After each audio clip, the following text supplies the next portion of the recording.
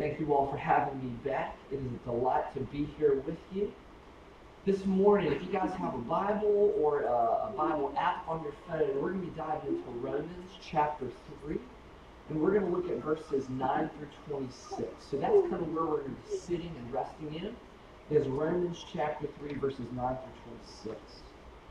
Let me set this up real fast for us. So when we dive in, we see the necessity of what the Apostle Paul is about to bring to us, but also the beauty of what he's about to bring to us. Paul is writing a doctrinal treatise to a young Roman church. The church in Rome has not had the risen Jesus visit it, nor an apostle yet come visit it. This is a young church, but yet their faith is being pronounced in the world, and Paul is hearing of their faith from far off.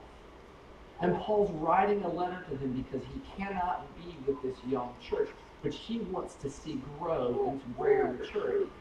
So what he's doing is he's writing about some core doctrinal truths that this young church must believe. They must grow, they must develop to become big and strong, fully devoted followers of Christ. And he's writing to them because he can't be with them. And Paul cannot be with this young Roman church in person because what's going on right now is he's been collecting money also along his missionary journey to give back to the Jerusalem saints, those folks who are being persecuted for their faith in Jerusalem. And he's bringing back money from his trip. And these churches he's been visiting, he's bringing back money to care for these people who've been cast out of their homes, who are being tortured for their faith, who are losing their farms or businesses. And so that is pressing, that's what is on his mind. But yet he knows and hears of this young church in Rome, and he cares deeply about these people. But he can't be with them. So he sends them a beautiful doctrinal letter that says, hey, I've heard of your faith. Let's keep growing. Let's keep diving to the depths of God's goodness and his grace. And let's keep growing and maturing. And so this is what we have, a doctrinal treatise in the letter to Romans. But what we have are some very hard things. Just like sometimes as our children get older, we've got to tell them about hard realities of life, right? Maybe we don't do that when they're 2 or 3 or 4, but maybe when they're 13 or 14, we're having a different level of conversation with them, right? This young church is being grown, they're maturing, and Paul is about to give them some core truths that are hard, but that are necessary for their growth and their development. And so this is what we have in Romans 3. One of my friends, when I was in college, he says this, and I think this is true of this passage in Romans 3. He says, Jeff, to me in college, cheer up. You're a lot worse than you think you are. Thanks, Kevin.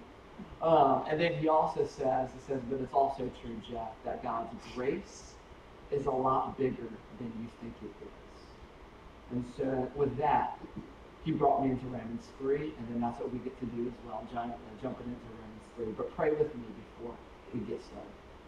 Lord, you're faithful, you are good. Lord, you do not leave us where we are. Lord, you continue to grow us, to challenge us, to shape us, to mold us into the people, Lord, you want us to be. And sometimes, Lord, that maturity, that process of growth can sometimes look like pain and difficulty, and sometimes learning hard truths and hard realities. And Lord, I pray that you would prepare us as we dive into the doctrine of total depravity, and Lord, also the beautiful doctrine of justification, that we're saved by you and you alone. Lord, prepare us for these, Lord, beautiful things that we need to understand, and Lord, you need to also give as gifts to others, Lord, who don't know these things. Lord, we love you. Thank you for growing us. Thank you for being gentle with us, Lord, as sometimes these things, Lord, aren't as beautiful in our lives as maybe they ought to be. But thank you for this time to dive deep into your truth. Thank you for leading us, Lord, with this goodness and this grace that we have from your Son, Jesus Christ. And all God's people said, amen. Every religion has a set of core beliefs, right? Core doctrines that you must believe. That is the heart and soul of that religion, and that you must believe and follow after to be called followers of that religion. Right? In Hinduism, to be called a Hindu, You have got to believe there is such thing as divine beings, gods or goddesses, that are transcendent and that they can move into, though, also the earthly realm and bear weight in our world. Just like a Hindu also needs to believe in karma, right? That kind of what goes around comes around, and that your behavior matters in this life and the next form of your next life, right? If you do a lot of bad things, you might pay for that in the next life to come, and you might come back not as a human being, but maybe as a dung beetle, right? Not good. But if you do a lot of good things, maybe you might move up an elevated status. These are core beliefs in Hindu religion, among many others. To be also, though, right, a good Muslim, there's certain things you must believe. First, that Muhammad is the true and last and greatest prophet. Right, he was born in the 7th century, but Allah spoke to him in a cave through the angel Gabriel and gave him truth that was uncorrupted, because as God had told Muhammad, the former prophets you would have to believe to be a good Muslim, Adam, Noah, Abraham, Moses, and Jesus, their words were corrupted and mistranslated throughout time. And so the manifestations we have now, they're not good, and that's why God spoke to Muhammad, right? And you've got to believe that then Muhammad is bringing this good news, things that we can do to also right our status with God. And so the angel said, there's 5 pillars you must do. And these are things that good Muslims must believe and must do to right their personal wrongs in light of a holy God. And it says this. He says, you must declare your faith. There's no deity except Allah, and Muhammad is his prophet. You must have formal 5 prayers a day, right? That there's also zakah. You must give charity and alms to the poor. You must fast during the month of Ramadan, and also you must, in your lifetime, make a pilgrimage to Mecca, the Hajj, right? And to be a good Muslim, these are things that we ought to do. These are things essentially in these religions, with all the bad things we do, help us kind of, they right the wrongs of their followers, or move you in that trajectory to kind of right those things and to become a better person or to do more good in light of God. Christianity is unique in world religions because it's the one world religion that says it's not about what we can do in this life, but about one who God has sent, who has come, who does for us. So we don't have 5 steps to do these things, and you will then not only be elevated and you'll have bliss and glory. No, we trust in this life that there's a guy who came, Jesus Christ, who lived a perfect life for us, one that we could never live.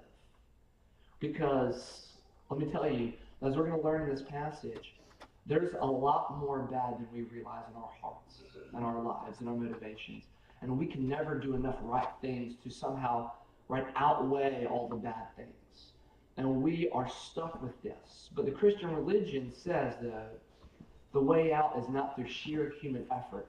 It's through trusting in the personal work of Jesus Christ, who's the Son of God. But the core beliefs that we are being reminded of is that there is a great chasm. There is a divine measurement that we are measured with. We have a perfect, a holy, a righteous God who sits in heaven and who is also a judge. That is true. We're also exposed to a truth that our iniquity, our sin, our motivations, our being is corrupt. And so there is a chasm because we do not meet the standard or measurement of perfection in any way, shape, or form.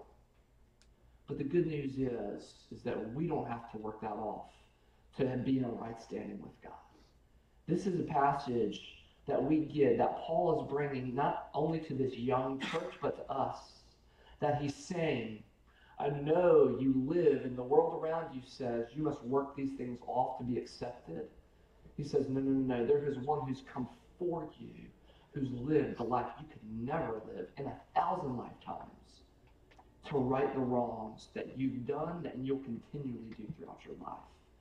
And that it's his grace, unmerited favor, that gets you in a right standing with God. But in order to see this good grace as great and beautiful, you have got to understand the depths of your human heart apart from Christ. To see that this is good grace, but you've got to understand where you come from to know that you need saving and you're drowning if you don't have Christ. And so this is what he says in verses 9 through 20. We only have 2 points today, but the first point is total depravity. And Paul lays out for us what this is in verses 9 through 20, chapter 3. He says, "What shall we then conclude? Do we have any advantage? Not at all. For we have already made the charge that Jews and Gentiles alike are under the power of sin. As it's written, there is no one righteous, not even one. There's no one who understands. There's no one who seeks God. All have turned away and have together become worthless. There is no one who does good, not even one. Their throats are open graves. Their tongues practice deceit. The poison of vipers is on their lips. Their mouths are full of cursing and bitterness. Their feet are swift to shed blood. Ruin and misery mark their ways, and the way of peace they do not know. There is no fear of God before their eyes. Now we know that whatever the law says, it says those who are under the law, so that every mouth shall be silenced and the whole world held accountable to God. Therefore, no one will be declared righteous in God's sight by the works of the law. Rather, through the law we become conscious of sin." In the Old Testament, the law was a gift to people to help regulate their life, to know what holiness looked like, to know what also missing the mark looked like. But let me tell you, when we read through the 600 plus laws of the Old Testament, what did that remind the people of God constantly? You do not measure up to meet the holy and perfect standard, because we can't do all those things. We can't live perfectly on this side of heaven. And so in chapters 1 and 2, Paul is writing this young church and saying, guys, there's a lot of sin in our lives.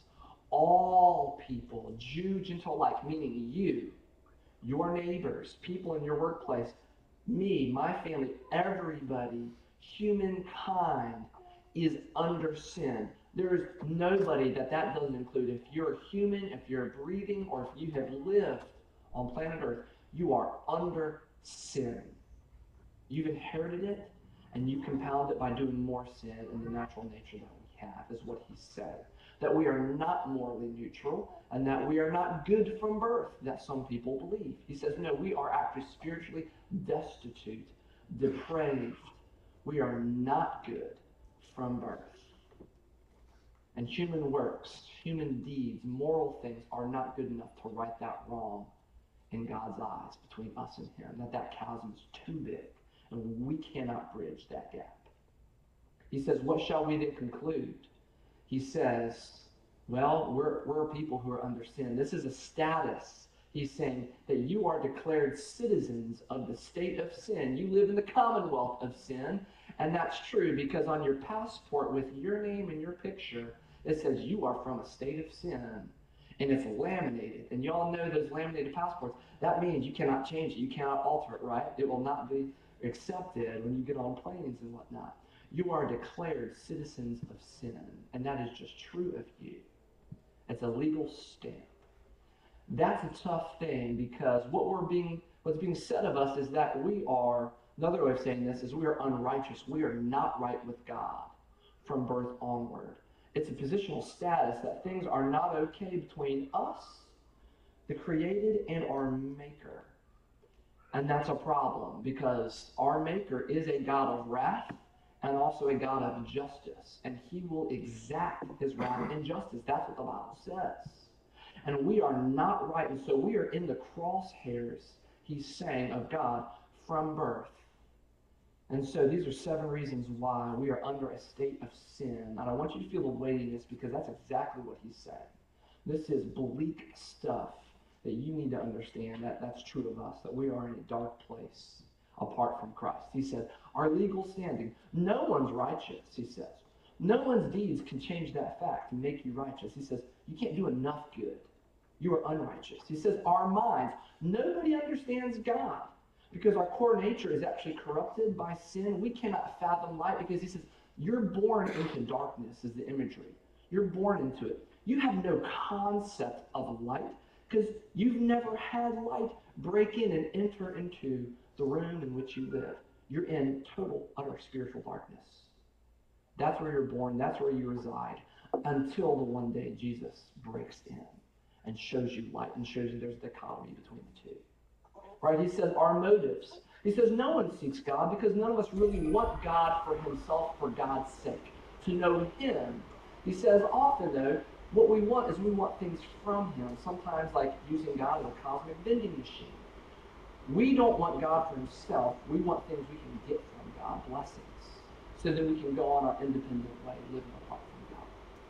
That is truly human nature apart from Christ changing us. Paul says our wills as human nature, our hearts, there's a willfulness about our wandering away from him, going towards things, idols that we try to fill the chasms of our lives, to make us feel better, or to cope with life. He says there's a lot of self-determination actually in that. Maybe you're not aware of it, but there's a lot of willfulness in our turning away from Christ and God and the Bible and things. And that's true of our heart. We want to be the captains of our own ships, essentially. He says our tongues, they're open graves which practice deceit. He's saying what comes and emanates, the smell that comes out of our breath. It is stinky, like in the morning, right? Until you brush your teeth or rinse it. It is not delicious, right? He's saying that's true, actually, of our heart. And what's emanating out of our heart, right, is death. He's saying we are rotting corpses. Spiritually, there's a stench of inward decay apart from Christ, and that emanates out of us. And it comes out of our lips like deceit, shading information, white lies, pridefully building ourselves up before others, putting other people down, all sorts of ways. What's true of our hearts comes out of us. And our words betray our true nature. All right? And he's saying this is true of humans. He says our relationships are even corrupted.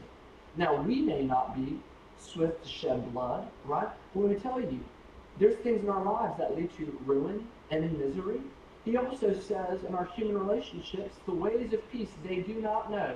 Are all of your personal relationships, would you characterize them as 100% peaceful? Probably not. Whether children, neighbors, bosses, workplaces, right? Like, we don't have perfect peace everywhere. He says this is true of human nature, that misery and ruin and feeling alone marks our ways. Just like in human nature, we see death all the time, murder, right, all the time. We just have to watch the news, right? And then we begin to see that this is true. He says our relationship with God is even corrupted because we don't have fear of God. We fear mankind. We fear our husbands, our spouses, our children, right? Our teachers, professors, our bosses, a lot more than we fear God. And he says, that's a problem. This is true of human nature apart from Christ. Things are not okay between us and our Maker. We are steeped in darkness. This is what total depravity is. This is the nature of the human heart. Self-focused, prideful, habitually grasping after things, material things in this world which will never fill, and only lead us more towards cyclical darkness. That is the nature. To give you just two quick brief illustrations of that. I love my beautiful children, but let me tell you, when my daughter was 1, I never had to teach her to bite or hit her brother, and then to smile and take joy in that hitting and biting of her brother. I didn't have to do that. She did that intuitively. Her little nature, right, masochistic nature, enjoys hitting her brother or biting him and then laughing and giggling and looking at Daddy like, are you proud of me? I'm like, no, this is not good. We should not do these things. Or my beautiful son, who I love dearly, when he was 14 months old, and he would emotionally manipulate his daddy. He would cry, and cry loudly with such gusto that I knew what he would want. Because he would only cry this loud when I would have him. This would be when Mom was away. And he would want a cookie.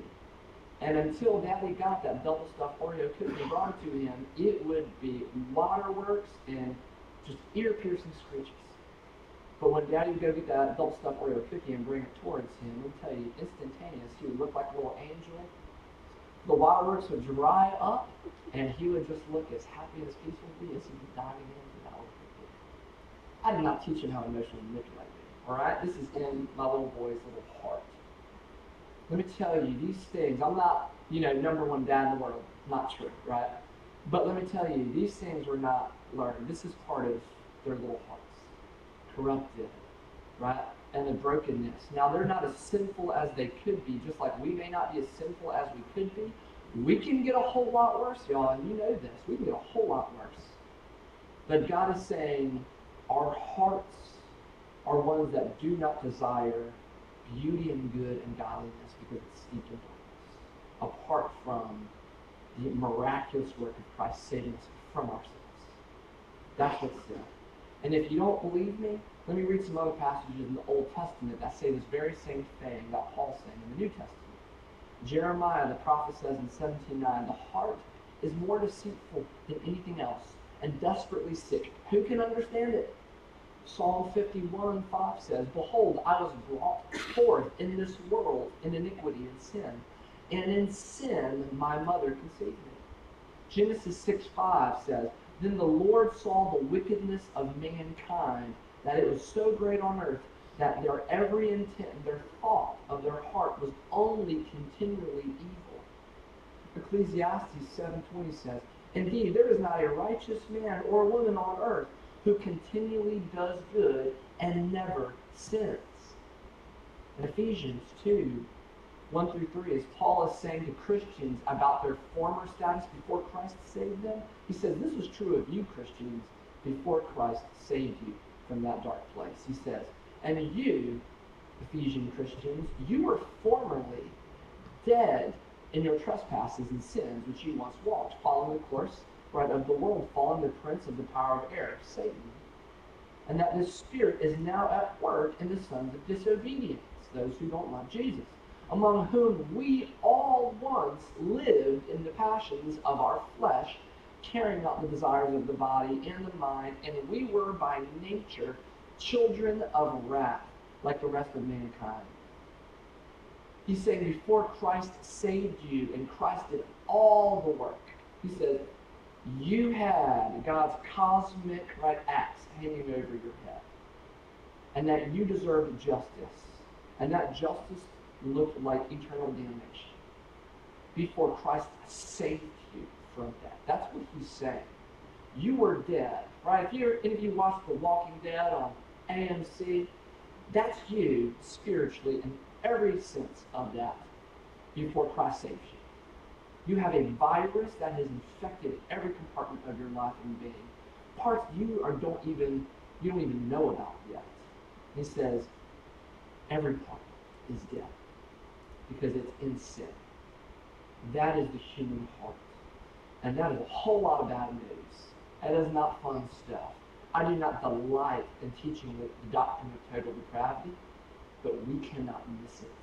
You have got to hear, and I hope you feel the weightiness. If you don't now, I hope you do later, of what's being said here in these first verses. Because the good news isn't all that good if you don't understand how bad the bad news truly is. You're a whole lot worse. I am. We are a whole lot worse than we think we are. You think you're good? You're not. I'm not. The Bible says that. So this is where the good news comes in there, verses 21-26. He says, and every time the Bible says, but now, good things are coming.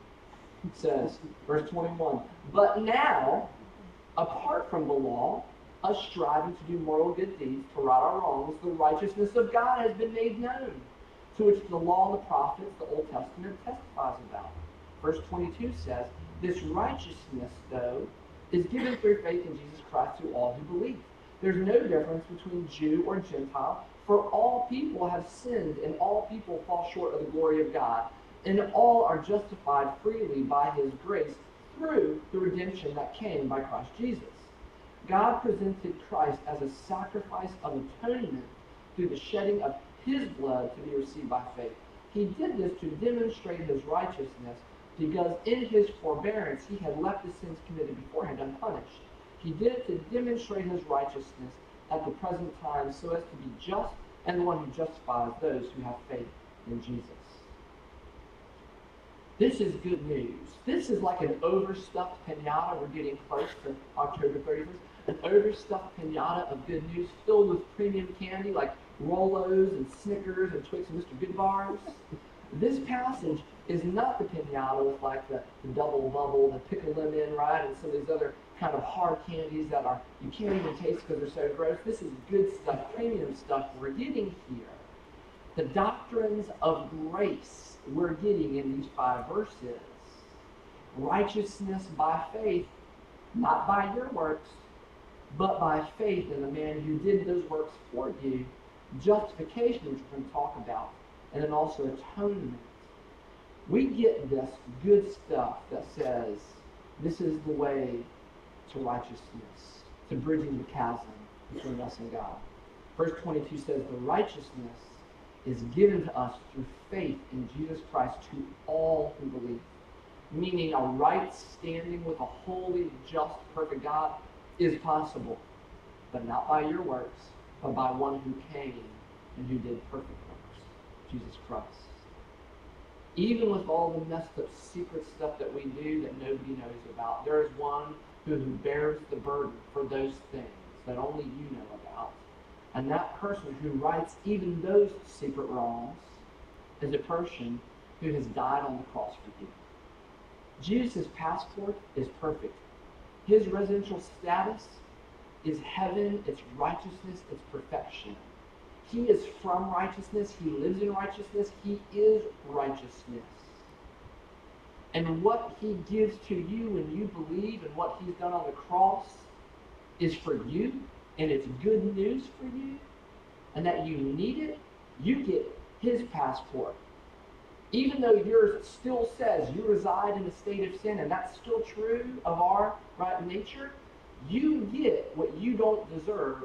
His perfect passport says he's from a state of righteousness and goodness and perfection.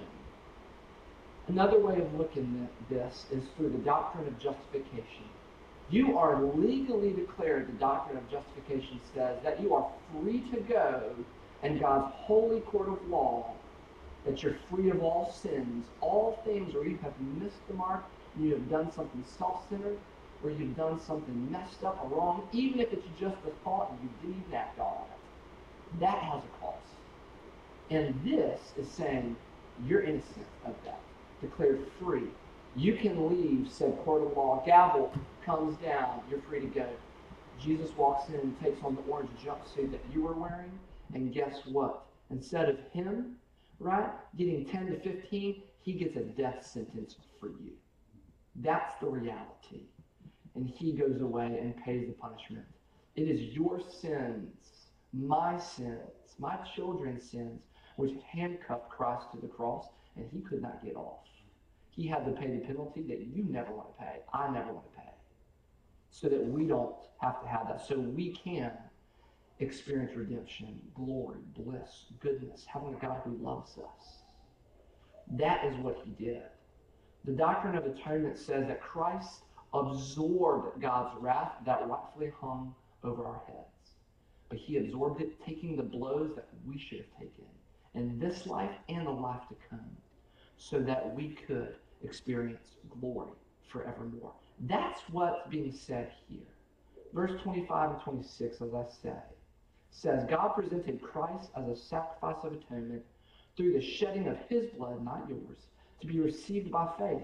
He did this to demonstrate his righteousness, because previously he had not punished the sins of those in even the Old Testament before.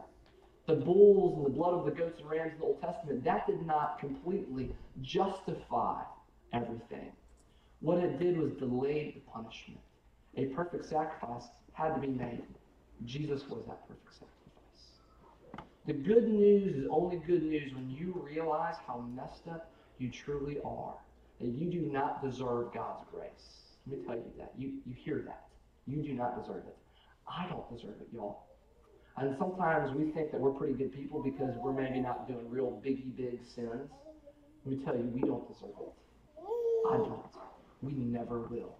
And until you begin to actually see that, because Paul says, I am the worst of sinners. I am messed up. This is a guy who's the greatest missionary ever. And he's saying, I'm the worst of sinners, and he believes it. Because he knows his laminated status on his passport says he's a resident of sin. And he lives in it. He may travel abroad from time to time, but he's still in sin.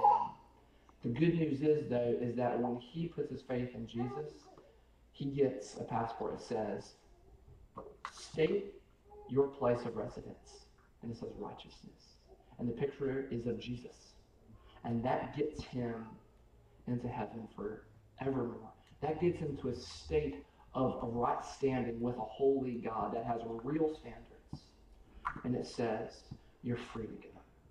You don't have to pay what you've done, and you'll continually do, because I paid for it for you. And I love you, and I'm with you when you continue to mess up in this life.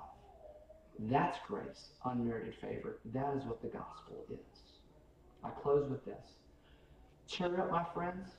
You're a whole lot worse than you think you are. It's true of me too. But you can also cheer up because God's grace is a lot bigger than you or I ever think that it is. Amen? Amen. Let's pray. Lord Jesus, you are faithful. Lord, doctrines like this of total depravity and justification are often hard to swallow, but they are so true of us. Lord, the good news is not very good if we are not very bad. And Lord, if the darkness isn't that dark, the light is not all that light. And Lord, I pray we would begin to hear the weightiness of what we've done and how wrong the thoughts, the motives, the words, the things that we've done in this life, the weight of that. The wage of sin is death. We don't have to pay that because you paid it for us. Lord, give us hearts of gratefulness, of graciousness to others when others wrong us. Give us hearts of repentance, Lord. Lord, we love you. Thank you for your goodness, Lord, to us all the days of our lives. And all God's people said, amen.